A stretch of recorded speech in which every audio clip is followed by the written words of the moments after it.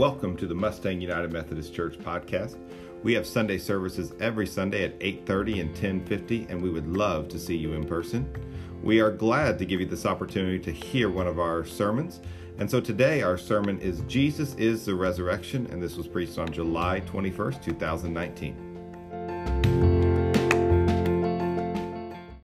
So it is the resurrected King that we come today to worship. And so, Lord, I pray for us as we are surrounded by death, that we would even more so be surrounded by your life and your resurrection.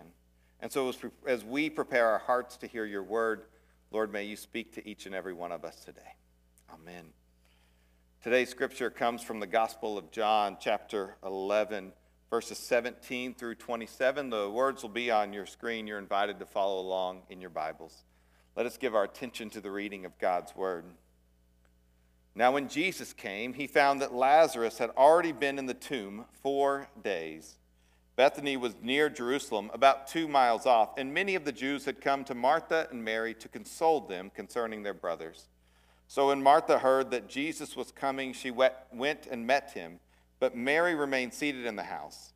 Martha said to Jesus, "Lord, if you had been here, my brother would not have died. But even now I know that whatever you ask from God, God will give you." Jesus said to her, "Your brother will rise again." Martha said to him, "I know that he will rise in the resurrection on the last day." Jesus said to her, "I am the resurrection and the life. Whoever believes in me, though he die, yet he shall live. And everyone who lives and believes in me shall never die. Do you believe this?" She said to him, "Yes, Lord, I believe that you are the Christ, the Son of God, who is coming into the world." This is the word of God for the people of God. Thanks be to God. Amen. You all may be seated. Let us pray. Lord, open our eyes and our ears, but most importantly, our hearts to you, that we may be fully present with you as you are fully present with us. It's in Jesus' name that we pray. Amen. I hate death, but yet death surrounds us. We can see it right now in the hot July sun as our grass that once was green is now not so green, and it reminds us that our grass withers and fades and dies. But probably each of us have our own experience of death in some way, shape, or form. We might have had a pet that we loved that has passed away, or somebody that was close to us that has died. This community was reminded of death again as Robert Kraut, who was a longtime person in this community who had done so much good, was killed tragically in a car wreck. And it was a reminder again that death surrounds us.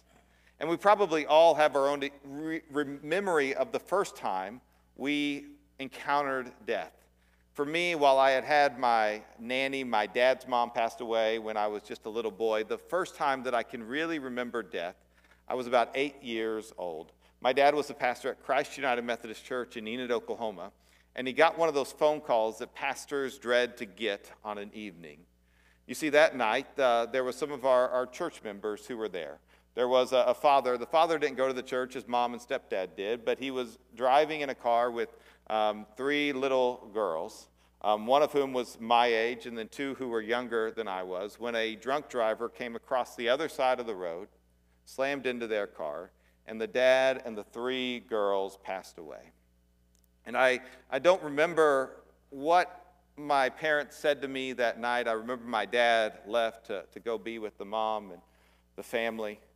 But I remember this sense of heaviness that was there, that there was something that wasn't right about that. And I don't know if I went to the funeral service, but I have this image in my mind of the sanctuary there at Christ United Methodist Church with 3 caskets that were too small. And it just hit me that there's something isn't right about death. And we probably all have had that experience when we see death and it just strikes us as something wrong. And there are times when it just feels like death is all around us. There's this psalm that says this: "The cords of death encompassed me, the torrents of destruction assailed me, the cords of Sheol entangled me, the snares of death confronted me." And sometimes when death comes, it just lingers and looms and gets us. And anytime there is death, it causes us to ask questions about life and about us. Sometimes we ask questions about our own life. What matters most? What is it that's most important? Death helps to reframe our perspectives. Sometimes we ask questions of what's going to happen when we die. What happens to me when I die? And what happens to the ones that I love? But it also causes us to ask questions about God. Why did this happen? Why did this happen to me? Where were you? Are you even out there, God?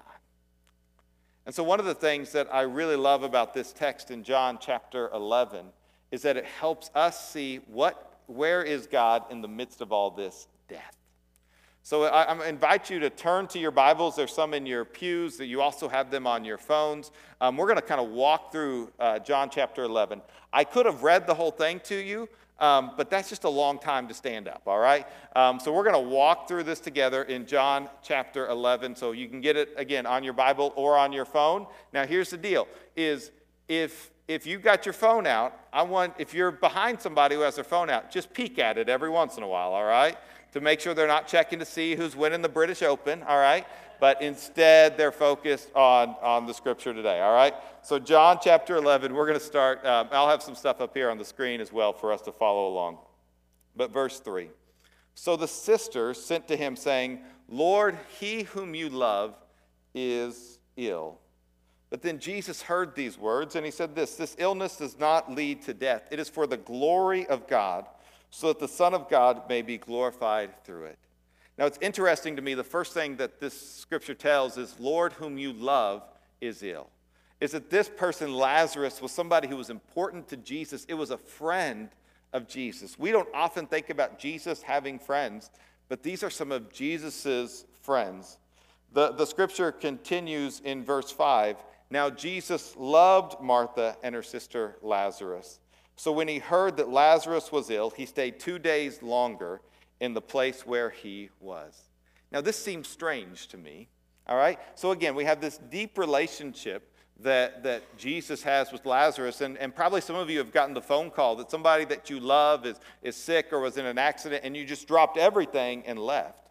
But here, he gets the news that Lazarus was ill, and so he stayed 2 days longer. And it sort of just catches me. Why would Jesus do that? Like, wouldn't he just immediately be moved to go, but he stays?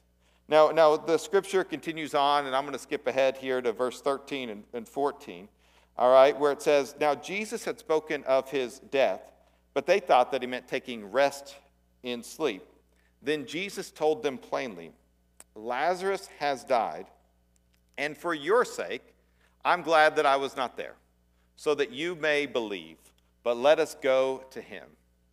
Now, if I was one of Jesus' disciples, I'd be very confused now, because your friend is dying and you don't go immediately, and now you tell us that he's dead, but I'm glad that for your sake that he was, so that we weren't there, so that you may believe. What is going on here? Now, as I think about what does this scripture have to teach us about death, and what does it have to teach us about Jesus, is the first thing I think it has to teach us is that Jesus is not surprised by death. You and I, we often get surprised by death and by destruction and by evil, but Jesus is not surprised when this happens. It was not alarming to him. He did not panic, but instead he moved at the speed of God exactly where and when he needed to be. And so when you go through a difficult time and you are surrounded by death, Jesus is not surprised by it. Now, we're going to continue into verse 17, and this is what it says. Now, when Jesus came, he found that Lazarus had already been in the tomb 4 days. Now, this is important to note, because the way it worked, nobody sent Jesus a text message that said Lazarus was dying, all right? But they sent a messenger who went all the way to find Jesus. Had Jesus left as soon as the messenger got there, he still would have been too late, all right? And so here he had already been in the tomb 4 days. Now, this is what it says in verse 21. Martha said to Jesus, Lord, if you had been here, my brother would not have died. Have you ever said that to God? Lord, where were you? If you had been here, this awful thing would not have happened. In fact, this is exactly what Mary said as well in the scripture we read. Lord, if you had been here, my brother would not have died. We're not exactly sure how they would have said that.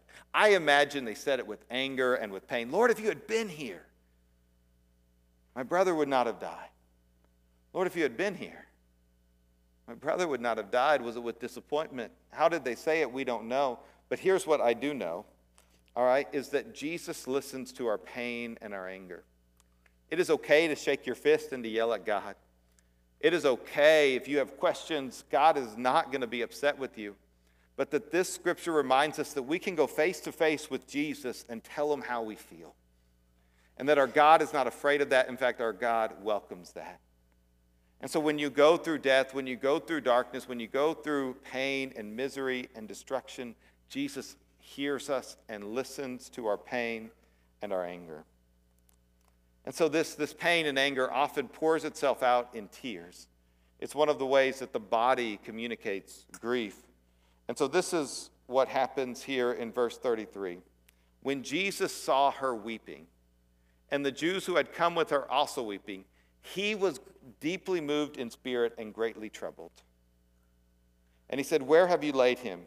They said to him, "Lord, come and see." And then we have the shortest, but yet probably one of the most powerful texts in all of Scripture. Jesus wept. I mean, think about this, that everybody is weeping. Jesus knows what he's about to do, and yet he still weeps.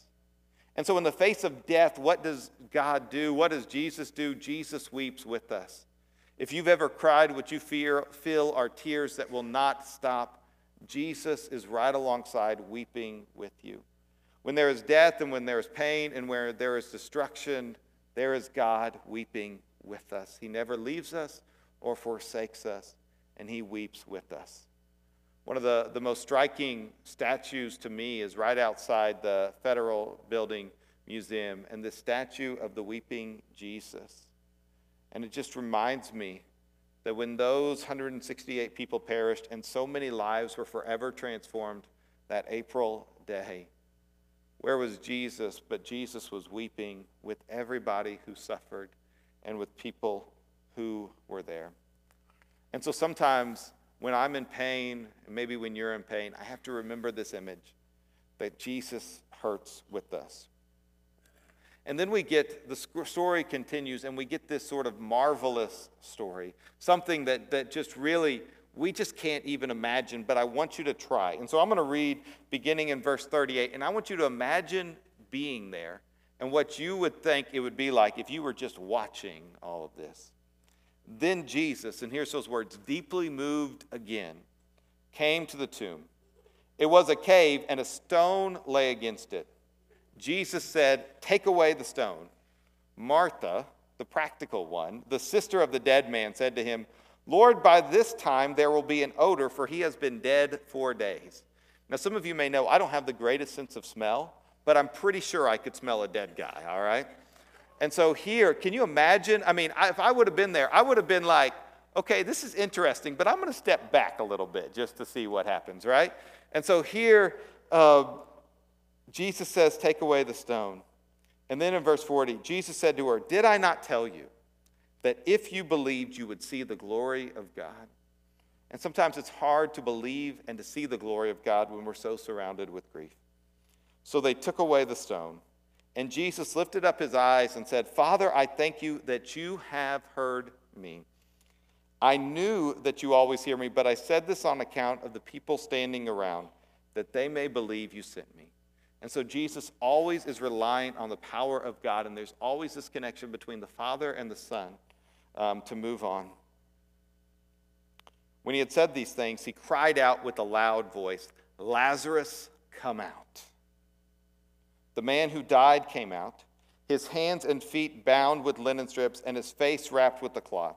Jesus said to him, "Unbind him and let him go." Can you imagine what it was like to see a mummy-type person walk out of a tomb? How floored we would have all been as our jaws dropped as we saw him walk out of the tomb. Now, one time I heard this scripture being preached by our former bishop of Oklahoma, a gentleman by the name of Robert Hayes.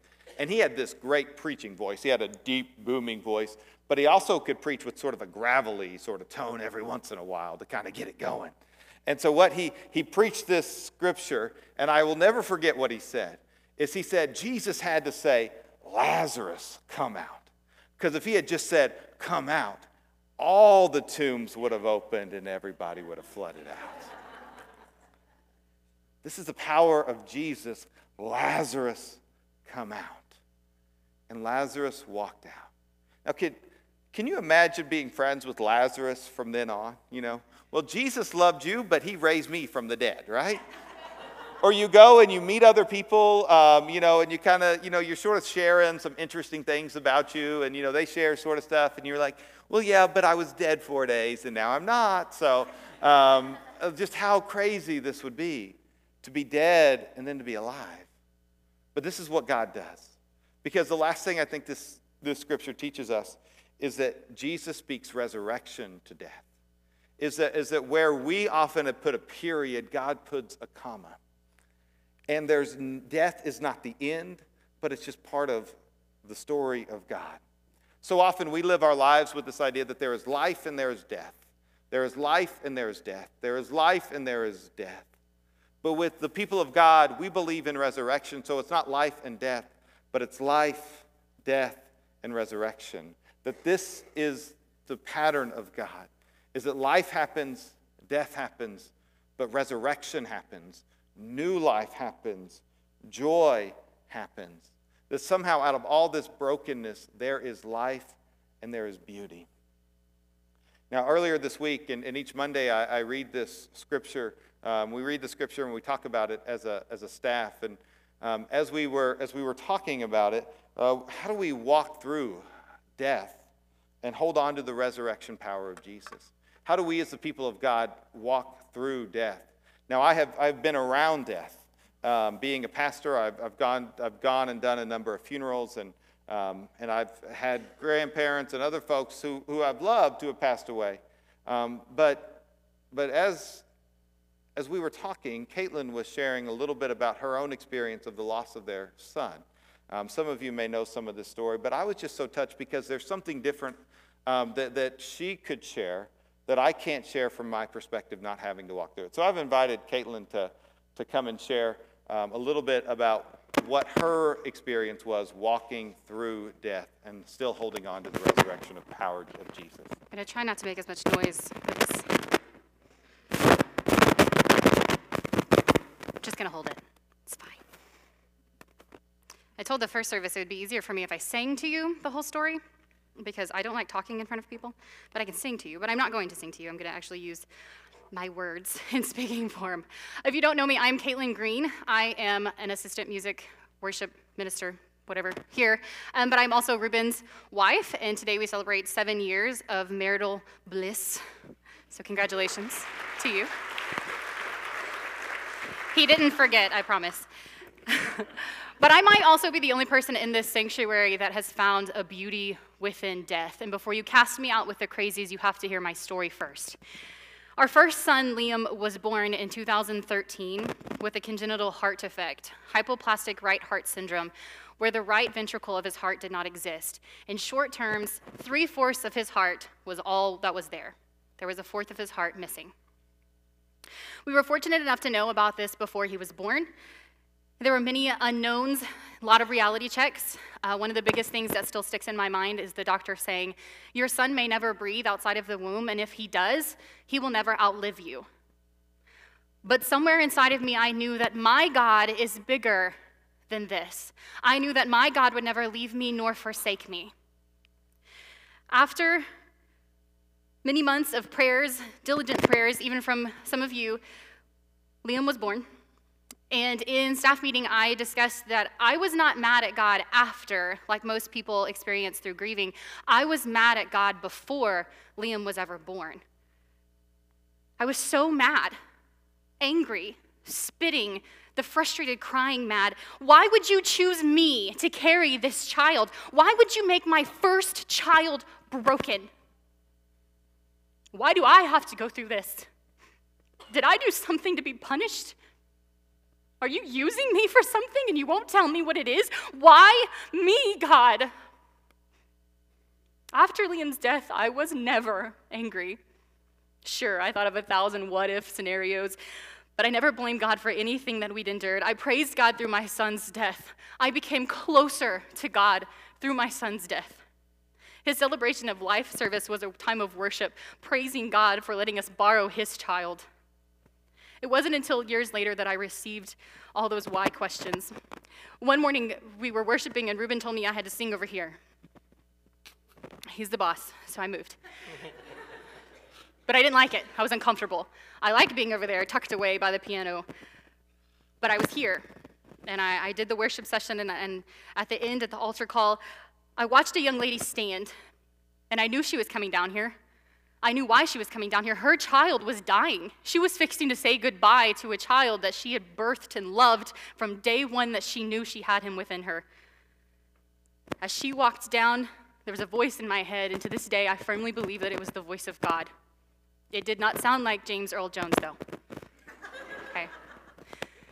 But that voice said, meet her at the altar.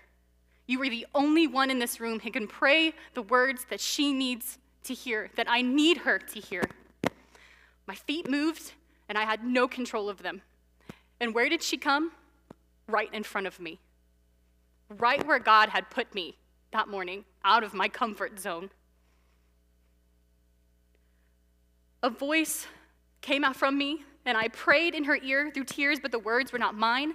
At the moment, I received my answer as to why God had chosen me, a sinner, to be that person, to carry that child with a broken heart.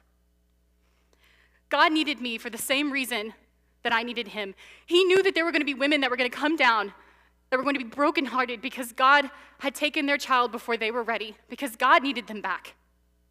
I would keep praising God through the storm. I would continue to speak life into their child as I have with mine.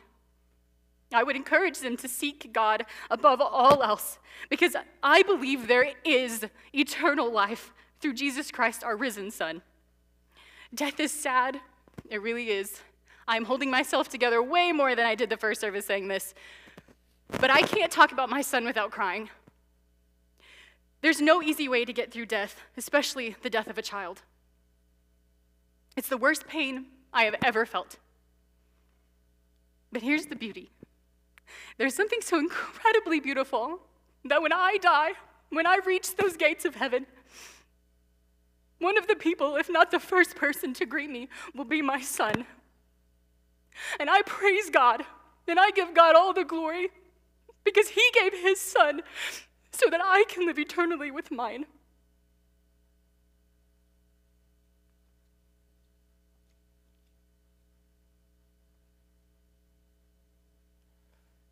Thank you, Caitlin.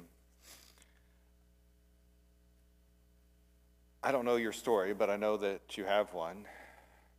And there are some of you who are in this room, and your heart's not heavy just because of what Caitlin shared, but because of what you've went through.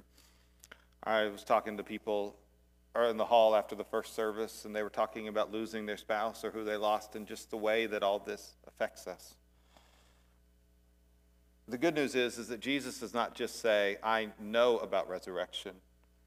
I'm aware of resurrection. What Jesus says is, I am the resurrection and the life. So let me remind us of the scripture we read earlier.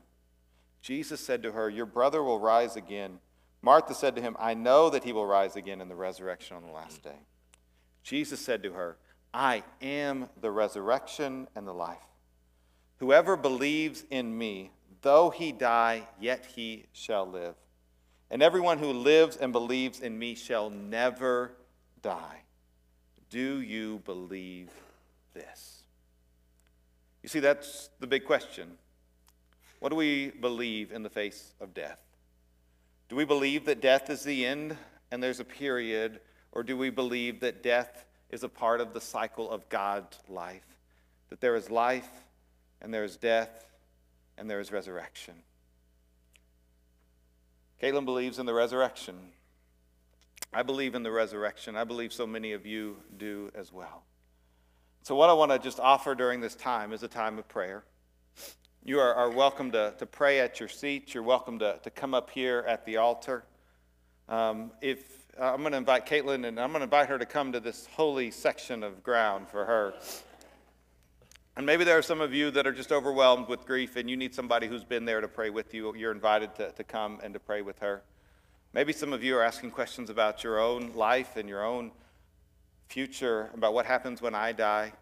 We'd love to pray with you and talk with you as well, because our God is not the God of death. He's the God of life. So I'm going to open us in prayer, then we'll spend some time in prayer, either where you are or at the altar. You're welcome to just come and just pray by yourself as well. And then we'll sing together about our need of Jesus. Let us pray. Lord, I sense a heaviness with people today. That, Lord, that some people walked in here with broken hearts. And death surrounds us. And maybe it's a physical death, somebody that we love has died. Maybe it's a spiritual death. Maybe there's something that has ended that is just so heart-wrenching. But Lord, death surrounds us. But Lord, into the chaos of the world, into the dark void, you speak your light. And Lord, it is into your marvelous light that we come running. So Lord, I pray for those who are so deep in grief right now, that as death surrounds them, that you would surround them even more, that you would weep with those of us who weep even now, and you would remind us of your presence, that you will never leave us or forsake us, and more importantly, you will remind us that there is nothing that you cannot conquer, that you have not conquered, that you have conquered the grave, and you have opened the door to eternal life. And so as your people in your place in this moment, meet us here. Lord, we offer our prayers, our hearts, our anger, our hopes, our tears to you this day and this time.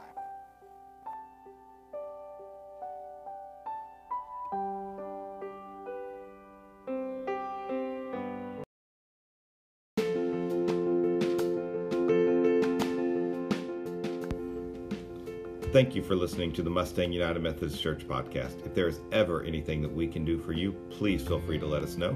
You can email us at office@mustangumc.org. That is office@mustangumc.org. And please remember that we'd love to see you on Sunday morning at 8:30 or 10:50.